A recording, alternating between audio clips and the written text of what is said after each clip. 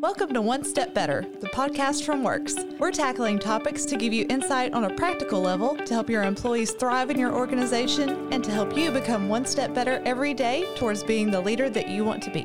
Now, let's kick it over to the Works team. Hello, everybody. Welcome to the One Step Better podcast. I'm your host, Mike Schaefer, and today we have a special treat. Joining us today is DJ Naylor with Celtic Crossing here in the Memphis area. DJ, I really appreciate you coming in and spending some time with us. Thanks for having me. It's a pleasure to be here. We also have Matt Patrick Accounting and Works. He's been on our podcast multiple times. You guys know him. And so today we're going to talk a little bit about your story, how Celtic Crossing came to be.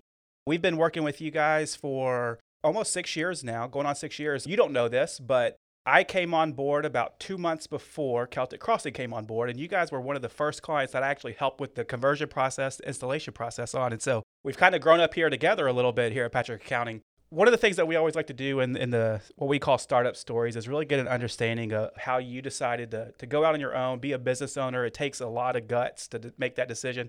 So tell us a little bit about your story. So I actually went to college in Ireland. I did a degree in business in the University College Dublin. And I did a master's, a graduate diploma, aka a master's of similarity in the University of Limerick. And I emigrated to the US in '94. And people always ask me what date. I was the day before OJ was driving the Bronco down the highway. Yeah, so, welcome to America. Yeah, that was like so that was my welcome to the United States. And then I always knew with my family, I'm one of 12 children, and I came out of a small business in the west of Ireland. So you're not Catholic, I bet. No. Yeah, very much so. Very much so. No TVs. And my oldest brother was instrumental in sort of forcing me to get on the plane and go. Basically, Ireland's too small for you to go. There's enough of us here. It was also a tough time in Ireland. '94 was right before the Celtic Tiger. Economy wasn't great. So my mother had put me into a lottery for a green card. I was fortunate enough to get one that required you to be in the States by a certain date. And that particular date, I arrived the day before. So I was very fortunate. Friends, family, anybody here? Or you kind of on I had some long-lost relatives in New Jersey, but I had a lot of former UCD graduates, I'm living in Boston. So there was an alumni in Boston. So there was, yes. Is that where you moved to first, Boston? I moved to Boston, What part of Boston were you in? I started actually, believe it or not, in the North End, which is the Italian district. Yeah, absolutely. I know. Crazy. Giacomo's, one of my favorite restaurants in the world. So there's an Irish pub that I had strong connections to my hometown, and my first night in that particular pub, a guy, one of their regulars, was moving to Atlanta, and he goes, "How long are you here for?" I said, "I'm here for a while." He goes, "Why don't you take care of my apartment in the North End?" I'm like, okay, sure. And that was my first touch of good fortune. The leprechauns looking out for me. Leprechauns, yeah. So I got here in '94. And worked at a non-profit in Cambridge, and then I ended up in Thompson Financial, and then I ended up at KPMG. And I got hired on in KPMG by a good friend of mine who I graduated UCD with. So I was at KPMG for 10 years. On the consulting side, or? I was on the IT side. Remember, they spun out a whole IT side, and it ended up becoming Bearing Point. Yep. Well, this is prior to Bearing Point. It's kind of like AC, Anderson Consulting. I was at Anderson at the same time. Very, very similar. And so I ended up doing 2 years we called ourselves, Road Warriors. But I always knew I wanted to go and work for myself. And so I ended up in Memphis. Long story short, soccer brought me here from Boston. And it became an easier place to get around the country. I was going to the West Coast a lot. So Memphis was a little easier than Boston on a Monday morning, shall we say. So my soccer connections got me here, and then lo and behold, when I got here, I was like, almost had bought into the real estate business in Boston, and I'm so glad I didn't, because when I got here and I started running the numbers, I was like, this is very different. Yep, this was the place to own real estate, and I quickly became, I kind of studied it in a large way in Boston, but I had never really obviously pulled the trigger. So when I got here, I got here to Memphis in 2000, and then my first purchase was 2001. So I was only here a year, and I bought a place in Midtown. The swings in Boston are bigger, and the prices are higher, but you have a lot more upside, but a lot more down. Yeah, what did they say? The bigger you are, the harder you fall? That's right. Yeah, that's right. Yeah, so we haven't talked about this. My sister-in-law, she played soccer at Lambeth. My wife played soccer at Huntington College. A lot of Irish ties there, though. Their coach was Irish, and there's a lot of Memphis Irish soccer guys. There just has been over the years from those schools around town. Do you remember her coach's name? I think I do. I want to say it starts with maybe a Jimmy. Yeah, I knew all the Lampic guys. So when I was visiting here, 98, All those 99. guys- All those guys used to come Yep. back to Memphis to party. The Rhodes coaches are there now. Andy was my wife's soccer club coach, and that's how she got to play college. They all knew each other. So Yeah, and just a word out that I have the height of respect for soccer coaches. They take it from all sides, and particularly the parents who want their kids to start first Yeah. on the first team. You know that's what I mean? every parent. I find And that every I have a lot of team. respect In for every sport. That's right. Yeah. So that's a big fraternity I'm very familiar with now with the pub, because the pub really is the soccer watching pub of Memphis. So Yeah. I have a great respect and great time for all the coaches when they come through. We see them quite a lot. So bet. you guys are out in kind of the Midtown area. When Memphis 901 came in I think it's 2 years ago now, going on their second season. Did that have an impact with your pub? Yes, it did. 901 FC, obviously they're downtown. They're at AutoZone Park, so we're not directly Super close, yeah. impacted with their crowds to the game and pre-gaming and all that. But we have seen an uptick in the interest level in people where they're heading to the game. They'll come to Midtown. Some people actually come to Midtown Park and then commute from there down to the game. Obviously, we're in the midst of what we're in right now. So we are now sponsors. We sponsor the halftime program. We've done some meet and greets at the pub. I feel like I know them all very personally now, and they're a great bunch, and they'll really help soccer. Like Tim Howard himself really put soccer on the map in 2014 at the World Cup. Yeah. And now he's going to do it even more so in Memphis. Yeah, it's really cool that he's part of the Memphis club, being a Germantown guy. And so now he's going to be part of that club specifically. Yeah, he adds a different element completely. Like, everybody wants to succeed. He only knows one way. You get a lot of Saturday morning viewership for the Premier League and all that. Yeah, so the Premiership kicks back off tomorrow, which is usually a huge weekend for us. Obviously, we're at 50%. We're predominantly outdoor. Most people want to sit outdoor. And normally we treat the Premiership coming back with a large party. We do a buffet and complimentary buffet. We have to pass on that this year, but we're very excited with the Premiership coming back. That's great. So did you come from a line of entrepreneurs, business owners, or was this like ingrained in you growing up? What made you really want to go out on your own? My father worked at a local paper in the 50s called the Western People. He left there to start his own paper, a small newspaper that failed. And then he left that and joined the fire department and started a printing shop. Me and all my brothers and a lot of my sisters came through the print shop. So various capacities, various different. I started at 11 sweeping the floor. I used to go to the print shop after school on a Tuesday and Thursday night to do some jobs on the Heidelberg press, because that's what I got trained at young before I went off to offset printing. And my father would pay me at the end of the week for the hours work. So you'd submit your hours even at 11, 12, 13. So I grew up in the entrepreneurial world. I learned a lot from my father. The one thing I learned from my father is if you're going to do a day's work, make sure people paid you for it. One thing my dad wasn't great at is making people pay for work done. He was, we used to let things go 90, 120 days. And the richest guy in town could owe my father, he'd be down the street buying a brand new car, but he could owe my dad 10 grand. And I never found that acceptable. Yeah. And so I used to tell my dad, hey, could I get the accounts? You want to take over the AR, yeah. I will go and collect. I'll have no issue knocking on a door and saying, hey, you owe us this money. And so it was kind of ingrained in me. Yeah, that's an awesome story. Yeah, I love that. So when you got to Memphis, you got into the real estate game pretty heavily. Celtic Crossing has been, I guess over time. Yeah. Celtic Crossing has been around for 15-ish years, is that right? Yeah, we just celebrated our 15th anniversary June 2nd. So we started in 2005. Basically was a collection of people, predominantly everybody other than me came out of Dan McGuinness's downtown. So we had a group of people that wanted to leave and do something, but they didn't have any capital. And of course, I had just sold a property at the time and done very well with the sale. Basically, someone knocked on my door saying, hey, I want to buy your apartment building at Avalon and Poplar, and here's what I'm going to pay. And I'm like, I'll take it. Are you feeling okay? Yeah, of course, everything's for sale. So word got around so I ended up becoming the largest investor by a long shot. Over time, it clearly wasn't, it was difficult. I mean, it was a marriage of 4 or 5 people with sort of different ideas.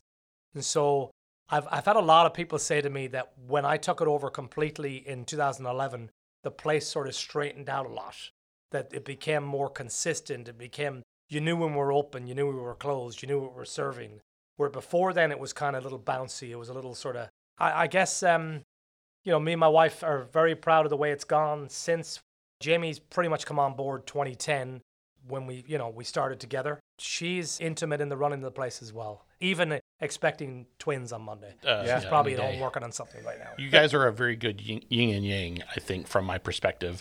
Similar to me and my wife, I think, when it comes to being in the business together. I mean, she is very much you are the face of the pub a lot, and the energy of the pub. She probably handles a lot of the nitty-gritty that you don't love so much. Yes, I don't think the place would be open if the nitty-gritty didn't get done. Correct. Your licenses, your ABCs. She makes sure we all stay in check. Us too, and we do her, but she does us as well, which you'll love. Yeah, she truly is amazing. She's got a different outlook on the world, and she always takes a step back. And I would say, if anything, she set us up now sort of primed for maybe a second location. It'd be madness to go and pull the trigger Probably on not days today. not today, but it's certainly something you could think about. Something looking long term. Yeah. That makes sense. So everybody always has a story about, why. So in your case, why it was a pub over in the Midtown area that you decided to open versus a full service restaurant going all the way out to East Memphis. So what was it about that location specifically? Your friends had said, hey, there's some money in his pockets. Let's see if we can go hit him up on it. Why exactly the pub feel in that area? Well, at the time we owned the Anderton Seafood Building on Madison, and that was my focus was, let's do the pub one side and let's do a really nice seafood restaurant, maybe bring Mr. Anderton back in some capacity to retirement. So against the background of that, one night I went over to what was called the Glass Onion with my good friend John, and the moment we walked in the door, we were like, yes, this is it. The minute we walked in the door now, I will say this, we sat down, 20 minutes passed before anybody came near us. I remember getting a beer, and when the guy came over to get a beer, I said, give me two, because it took 20 for this one, just give me 2 beers. But when I looked around, I said, yep, this is it. We'll turn this into an Irish pub. And that was the first night we ever walked in there, and that's kind of the feeling I feel like you need. That first gut feeling when you walk in and go, oh yeah, you just knew exactly what it was at that point. It was the right size. It can be busy without being packed. It has a good atmosphere. It's not a huge space to keep. Has a great outdoor space that we've significantly improved over the years. Yeah, you have. It ticks a lot of the boxes. Yeah, and it looks beautiful today.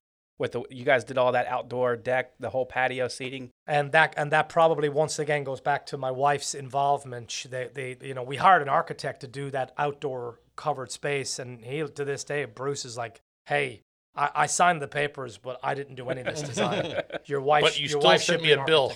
Yeah, but he still sent you a bill. Yeah, he did. It came out awesome. Our curb appeal is phenomenal now. I actually park across the road all the time now, so I can just look at it because the shrubbery, the flowers, we just redid the patio again with a very Celtic theme. It was something that I've been trying to do for 15 years. I knew it was going to take 3 weeks. Pavers? Everything gone. Yeah. We bulldozed out. We came back with Celtic knots, Tree of Life, Celtic borders. I mean, it really is. You'd be hard-pressed to find what we've done on the patio in Ireland. And it has a beautiful welcome on the front steps saying Céad Míle Fáilte, which is Gaelic for 100,000 welcomes. And that's what we mean in Ireland. Is everybody is very, very welcome, even if we've never met you before. It's immersed in the Celtic. Celtic Crossing's a perfect name because it is. It's immersed in that culture. Obviously, coming from you and your background, it's going to be that way. Yes, it is. It has to come from me down to all my staff. If I read all the reviews, obviously, but that's the impression I get back from our guests that send reviews that say, hey, very welcoming, very friendly. And that's got to be first and foremost. Before they ever touch any of our food or drinks, friendly atmosphere. And I think you're always striving to be better, but I feel like I'm in a good place right now. That's great. So where do you see yourself going? You talked a little bit about it's always interesting to think about a possible second location. Right now with COVID going on, everything's affected. What do you see it turning into? Well, I mean, short term, we just want to get through the next few months, right? So we want to figure out what the best formula is to maybe not lose money, maybe make a little bit of money. And I feel like What do you mean? That's so crazy. Oh. We've worked well on that. I mean, it really has changed your mindset on how to operate. So we're operating in a limited capacity. We're not doing full hours. Our full hours is anywhere from 105 to 120 hours. Right now, we're between 50 and 55. So we're only really running on 50% capacity in terms of labor That being said, our numbers are okay. Looking out into the future, short term, get through this winter. Right now, we're talking a lot about more outdoor open air seating that's heated that allows people to sit outside. So we're trying to be creative and inventive around that. Going into the future, I'd like to do both last year's sales and profitability number for like the next 5 years. Yeah. That would be great. Obviously, we're going to have to rebuild back to that. So build it all back.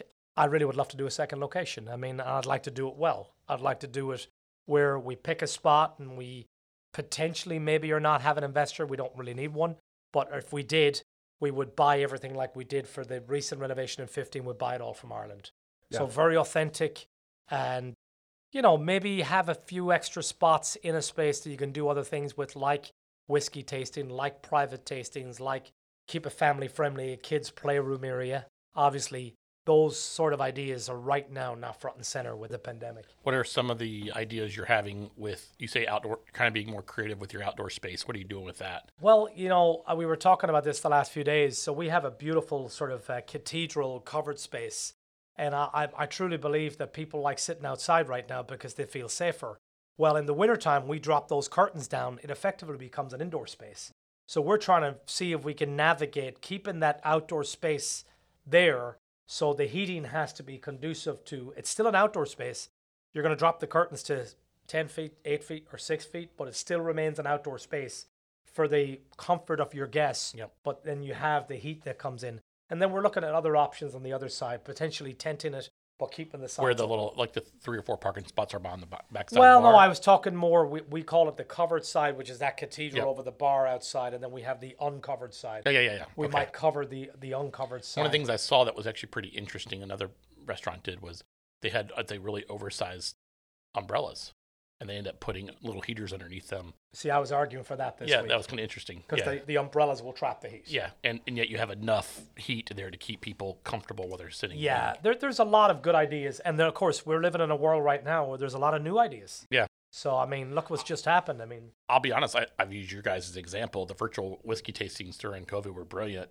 You know, you think you could have done them 3 or 4 times a week if you wanted to, probably sold them all out. You sold out most of them, I think. we did, yeah. It's, and the thing about doing them, yes, you could do them on a frequent basis, but I put so much effort It takes so much time.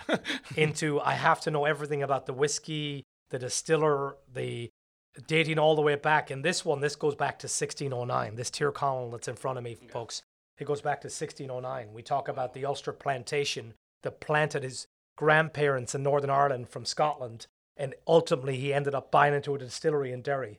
That's so crazy. If you don't know what the Ulster plantation is, it's akin to the Virginia plantation, where the English used it as a methodology to plant people into areas so as they could spread the English way, the Protestant way of life into other countries. I'll tell you what, if you have not done a whiskey tasting with Celtic Crossing, you're missing out in a big way. You're still doing them virtually, so you have Yeah, mixed I did a versions. hybrid last Thursday that was probably the best one we've ever done. We did the Tyrconnell Madeira cask as the first one, the sister of this. And then we did a Glenlivet, delicious Glenlivet 15-year-old French oak. Beautiful. Actually, to be honest, if that bottle is sitting next to the 18 you asked me earlier, I'd probably pick the 15. And then we finished with a Belfast whiskey that I had, that I collected a few bottles off, called Dunville. It's really not available in the States. So we did three Collected. we did 3 whiskeys hard to get, but we had the Glenlivet ambassador come on from Miami. We had people on from Seattle, New York, Palo Alto, California, Louisville, Nashville, and Little Rock. Well, we have a lot of fun. So we did one. I sent some to some of our PASA buddies, and then we had some That of our. was that one where my power went out. Yeah, that was interesting. You still did it. Hey, that makes it sweaty. Powered through. We've had some issues like that. We're doing these things. You made it through it. It was great. That it was was- only 5 minutes late. It was great. That was a bumpy one. So what happened still went was great, though. I'm all set up in my house, and the front bell rings, which goes to Apple and blah blah. My wife walks in and goes, "Oh, the power is about to be turned off." I'm like, "What do you mean?" It's our neighbor. He says they're down the street right now. They're shutting off all the street, and I knew the DJ was doing a tasting, so I came right down to tell you. I'm like, it's 5 to 7. Time to go to the bar. Yeah, so I pack everything as quick as I can. We dash into the car as quickly as we can to Celtic. We run in and we set up, and I'm like, It was perfect. it was sweaty. Yeah, that's right. We've had the same issue. We did a webinar, and right before it, we could not figure out how to get the sound to work. So we only had a couple hundred people waiting on us. I'm going, we'll figure it out. We'll figure it out. We're going to be on any minute. In today's world, with everything going, technology, with the webinars and everything being on Zoom anyway, people all over the place are having those same issues. Yeah, we're not the only ones. It doesn't ones. seem like it's working. Yeah. Yeah, I kind of like the setting, but the last week the setting was 20, 25 people on the patio, me sitting there.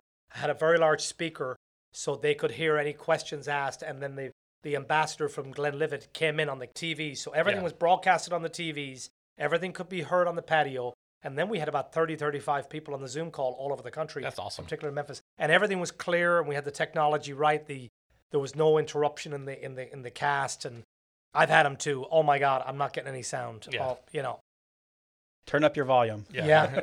What I liked about it was what I enjoyed about. I like history. The whiskey itself is great. It all tastes like high octane motor fuel a little bit, but I like the history. I like to hear you talk about it. I like to hear your passion about it, and I like just to. The one we were on, you had the distillery gentleman. And you had the French one? Yeah. Oh yeah, he was awesome. Yeah, we did both his blend and we did a single malt afterwards. Charles Decour from the Cognac region. Yeah. Wonderful. Yeah. That's the passion new world we live in. We live in that world right now. Yep. You know. We traveled to Europe a couple times over the last few years, and we always do these Context tours. And Context is now doing virtual tours, so you can do if you want to do a history tour of Paris right now, you can do it online. It's not the same. But it was fun. We were a day behind you last time we were in Ireland. That's right. Yeah. You were there. We were there we were there yesterday. Well, we missed you then. Well, we're trying chasing you around the island on your way back home. Yeah. You were going back up north at that point to go see your family, I think. Now you were in Killarney, right? We were down in Killarney, but you guys were down. We were in Kilkenny. And we were going to Kilkenny. And you guys were leaving that day to go up north to where your family is. That's right, yeah. And so we ended up going all the way up. We stayed, our last nights were in Galway. And which is pretty close. Yeah, you would live a little bit farther northwest about 70 miles further north. Yeah. It was beautiful. We drove 1,100 miles that week in Ireland. We drove all over. We didn't go as far north. We didn't go up to Northern Ireland, but we did everything in the South Rings. Yeah. It's a beautiful country. I mean, it really is a beautiful country. I love going because I'm transposed now from being sort of a complete Irish guy to a sort of an Irish American. When I go home, they say, "Here comes the Yank." You've lived here longer than there. I just crossed over from that last year. The dark side. I spent more of my life in the United States than I'd spent in Ireland. But when I go home, they're like, "Oh Lord, here comes the Yank." Yeah. And so I have to remind myself, stay humble, stay quiet. Don't even mention anything about anything. Don't mention a thing. No politics. And don't mention you got to stay humble. Yeah. Or they will remind you very quickly. Every person we met when we were there asked us about the president. Every single person. Oh, you're from America? What do you think about Donald Trump? What do you think? It was like instant. Yeah. I'm like, nope, no comments. No comments. Next question, please. I liked his golf course I saw on your island. So I like to hear the story. Every owner's gone through this. I want to hear about the best case scenarios that have happened over the years, but also thinking back, what was some of the hair-pulling moments you've kind of run through over the years of, man, why am I doing this still? Everybody has it. Every owner has it. Yeah, I'll talk about the good stuff, and then hopefully some of the darker moments might come to light. But I would say the aligning the place with soccer was a decision we made in the early days. So if you think of the team we had originally at 05, would have been Gareth O'Sullivan, former coach of CBU, played at Memphis, is still on the all-time charts. Gareth and myself were two of the owners, and we really decided in 06.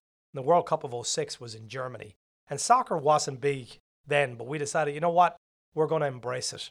So we're going to have a couple of items on the menu that are traditional to Germany. We're going to have the schedule of games on the table mat that's on every table. When people walk in, we'll advertise all the games we're showing. We'll make an effort. And it really sort of, by the end of the tournament, which takes roughly about 30 to 35 days, by the end of the tournament, we were the place to be to watch the World Cup in Germany. Then moving on to 2010, obviously, we had South Africa, which was amazing. I actually used to drive down to Nashville to a South African butcher to pick up some South African food, bring it back, and here's our South African menu, portion of the menu. Onwards to 14 to Brazil. A couple of Brazilians are working at FedEx St. Jude. We decide to engage them. Can you come in and help us map out some traditional Brazilian food? And we did the same thing this past World Cup in Russia. So soccer alignment was soccer. Food-wise, we didn't go, and we learned this quickly, you can't do traditional Irish cuisine. Yeah. It has to be a sort of a pseudo Irish American or Yeah. British American. So, fish and chips, we say you find them in Irish pubs, but it's really an English dish, right? And so that has become our mainstream bestseller, has been since 15 years. Moments that you want to forget about, the dark days. Well, I mean, the darkest day ever probably is this past St. Patrick's Day. Yeah. You know what I mean? You're revving up the engine. You're ready to go was for right a big before. one. That was that St. Patrick's Day was just after everything was like, we're closing down the world. Yeah, the world started closing on Friday, so New York shut down on Friday. I did a huge whiskey tasting Friday night. We had over 100 guests supposed to arrive into the back tent for what was called the Whiskey of the World, where we had 85 whiskeys from like 14 countries, and it was strictly premium whiskey. So, the obvious shelf stuff didn't make it. Your Jacks, your Jamesons, they didn't make the cut. Off the 100, I think about 80 showed up, but you could sense that night that the world was starting to. People were coming, realizing, I'm not going to see you for a while. Come Saturday, we had a bit of a turnout Saturday. Try to manage that. We basically, by Tuesday, which was St. Patrick's Day, the world was coming to a screeching halt. That was a tough day. The next day then, of course, I left that night around 11 o'clock. I was like, that's got to be the worst day I've ever done in business. And then I realized, you know what? I think tomorrow's going to be worse. I have to lay everybody off. Yeah. You know what I mean? So that's the dark times, and you're thinking to yourself, wow, I signed up for this. God, I wish I just had a 9 to 5. Some days. But we decided even when we were laying them off, we were going to handle it correctly. Hey, speak to every one of them in person. Come on in. Do your paperwork on site. We'll provide terminals. We'll provide you advice. We're going to feed you a couple of times a week. You'll come and get your food. You can't stay. You get your bag. You come in and you get fed. You leave. If you get another job and don't come back to us, we'll still feed you. And we did that for all through April, through May. And of course, then come the end of May, we weren't first to jump right back in. We were a little nervous about reopening. We wanted to get it right and the timing right and our place right and get the patio right. So we decided we want to be open for our 15th anniversary. So we opened June 2nd. The anniversary was the 4th. Didn't do a big celebration. Originally, I had planned to bring in a U2 cover band that I've been talking to in Atlanta. You're bringing U2. Wow, that's awesome. Yeah. It wouldn't be U2. But they look like U2. They're really awesome. I saw them in person, and I was on with them about them coming in for a weekend to celebrate our 15th. And obviously, that went to the wayside. So maybe it'll be the 16th. I think Sweet 16 sounds nice. 15 plus one. Yeah, that's right. So we'll get a whiskey made for us maybe, and then we'll have a big party next year. So I don't know. While this is over, I think there's going to be a lot of drinking to be done. Yeah. There's some people are going to be ready to come back. One thing I want to point out, you mentioned a couple of times, the word that comes to mind for me is authenticity in everything that you say. You mentioned, I'm going to do German food, but I'm not just going to go Google a German menu and just try to copy that. I'm going to Nashville to pick up food from South Africa. I'm going to talk to the kids at St. Jude about teach us how to do this right. Your remodel was stuff from Ireland, not just stuff that looks like it's from Ireland. The way that you talk about your whiskey, the research that you do for it, authenticity is a big deal to you. It seems like you don't want to just present this image. You want to be that of image. An Irish pub. It is an Irish pub that just happens to be in Memphis. All around. And to be honest, I really think if I walk into an Irish pub anywhere, the first thing that will explain to me that it's more authentically Irish is when I look at what the food offering is. If the food offering is chicken wings and a burger, then it's probably not Irish owned, or it's certainly not Irish owned. Not operated. Yeah.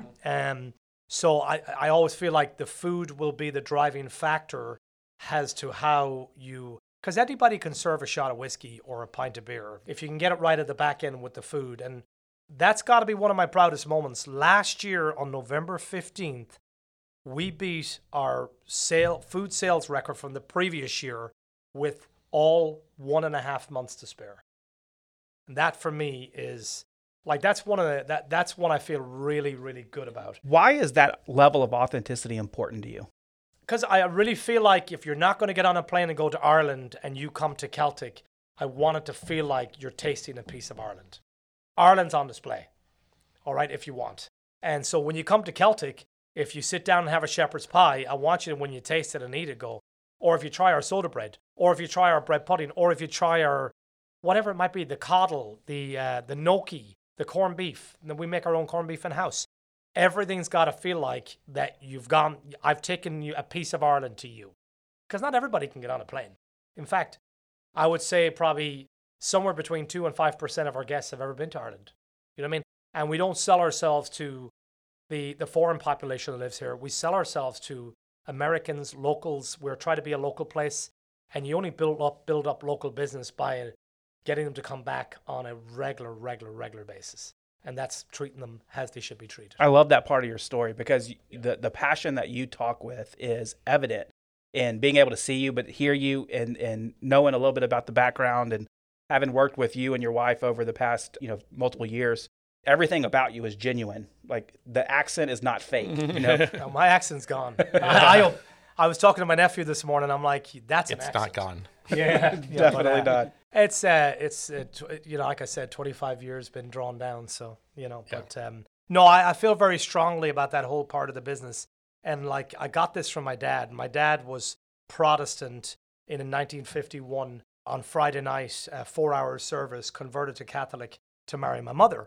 And I always say, like, I got my drinking side. He did that so he could have 12 kids. I got my drinking side from my Catholic side, and I got my hard-working entrepreneurial side from my father's Protestant side. And I'm not being unreasonable to either side, but my dad used to only do things and do them right. Yeah, that's awesome. And if they couldn't do them right, his thing would be to tell you, then don't bother doing it at all. Well, that has clearly been passed down to you. It caused a lot of stress.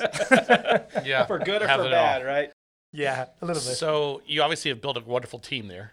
Yes. And, one of the things that we kind of talk through is a lot of what we do is based on passion, but also our people. So tell me a little bit about kind of what you think are some reasons or how you've gotten what are some things you're looking for when you're trying to find the right teammates? It's been really tough because obviously we have a great team, but I feel like before the pandemic was the best team we ever had.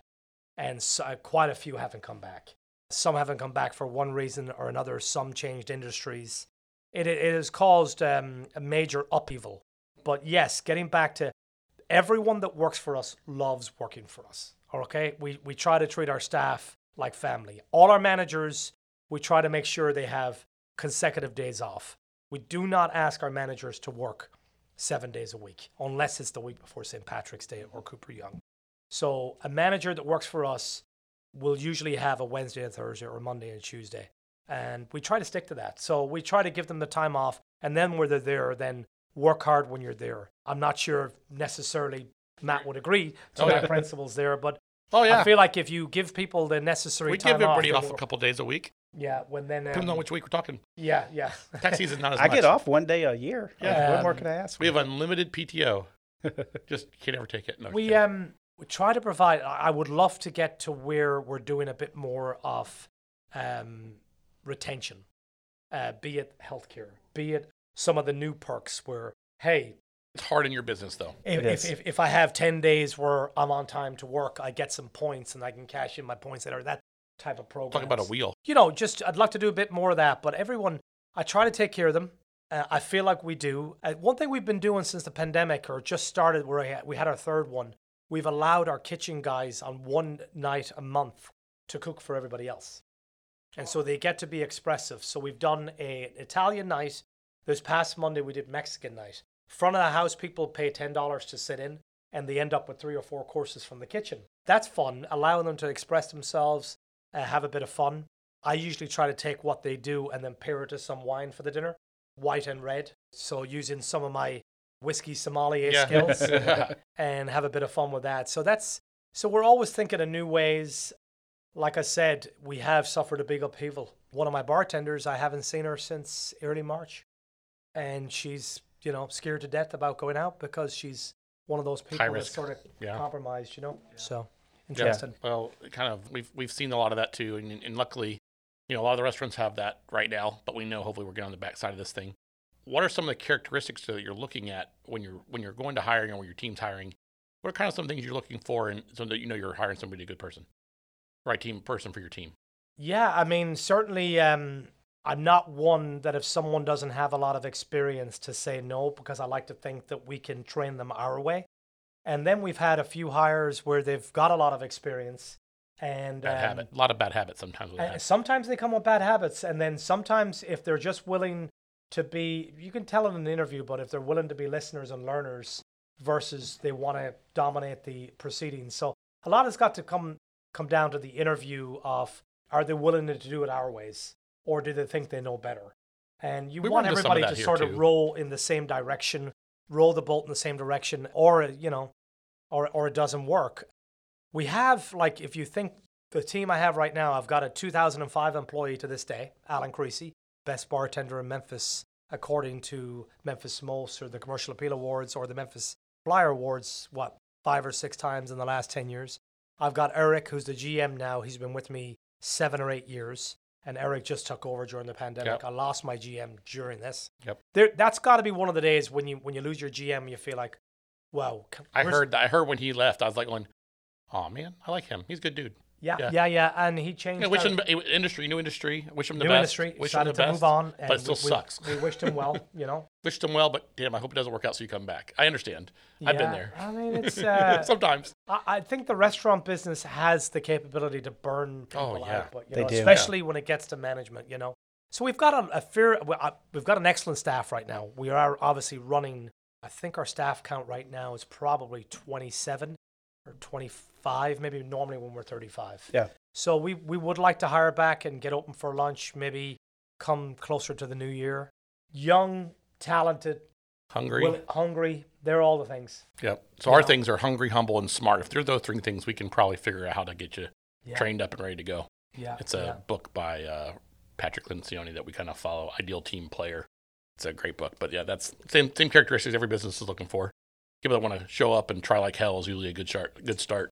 Yeah, Memphis does have, some, I won't get into it in too great a detail here, but the restaurant business does sometimes bring out the worst in terms of bad habits and bad There's some bad owners out there. There's some people that don't run great restaurants. There's some people that, like you said, there's a lot of people that move around a lot. You can see that a lot in the industry. I mean, one of my pet peeves is if someone gives you notice, they deserve the right to work the notice. And it really frustrates me and causes me like major frustration when I hear someone gave notice somewhere and we're told to leave. Immediately, yeah. I find that very frustrating because it brings it down on everybody. It brings the curtain down on everybody because then you have an employee who in his next job says, well, I gave 2 weeks notice at the last place and they told me to leave, so I didn't get to work out my notice. So I lost all my income for those 2 weeks while I was waiting to start my other job. So I'll just leave you hanging because of the last guy. Yep. So you create this environment, and it's prevalent in Memphis, and it shouldn't be. Yeah, And if everybody would just allow people to work out their time or compensate them otherwise, then everybody would be better that's off. our deal. We if somebody gives us notice, we pretty much will tell them to go ahead and we'll just pay them out because in our world we have There's some information. security issues. Little security with issues that, and yeah. stuff we worry about. Sure. But same logic. But we still want- write the check. We don't want to. we gotta write the check. We're not You're gonna absolutely cut right. you out. It's an Yeah. integrity issue. You deserved. Yeah. Yeah, I mean, if they're getting paid, they don't have an income problem. They're Yeah, fine. They right, walk away happy. Right. I'm talking about that interruption that causes a shift in how people think Yeah. for the next few I did the jobs. right thing, and I got screwed because of it. Yeah. And I tell them all, I said, in my place, and comes from my dad, if you give notice and you serve notice, you can come back in. If you don't give notice and leave us hanging, Don't ever come back in my building. you know what's going to happen someday, and it might be St. Patrick's Day, there's going to be a tap on your shoulder. Yeah. You probably need to leave. That's right. And that goes all the way back to my dad. It's respect and integrity and honesty, and because anyone who gives notice, I always wish them well and go, hey, best of luck. Yeah. We're very happy for you, and the door is open here. If it doesn't work out over there, Yep. we'll have you back. It can't happen when people walk out the door, Right. Absolutely. And it's just a bad habit I see in Memphis that needs to change, and will only change when everybody. Everybody agrees to the same set of Everybody rules, does right? the right thing. Yeah. Well, DJ, I really appreciate you coming in. It's been an absolute blast to talk to you, to hear your story, to hear what your plans are, how you've navigated through COVID. We're really excited here at Patrick Accounting and Works to work with you for the past multiple years and just wish you the best of luck in the future. So I appreciate you coming on and being a part of our podcast today. Delighted. Sláinte. Thanks, Nice. everybody. If you are listening for the first time, we would love to have you subscribe to the podcast wherever you I finished listen to mine. podcasts. on Apple Music or Spotify, wherever it may be. Click the subscribe button and join us each week as we talk about ways to get one step better. Thanks and have a great day. Thanks for tuning in. Head over to works.com for webinars, blogs, and more content. That's works, WHIRKS.com. See you next time.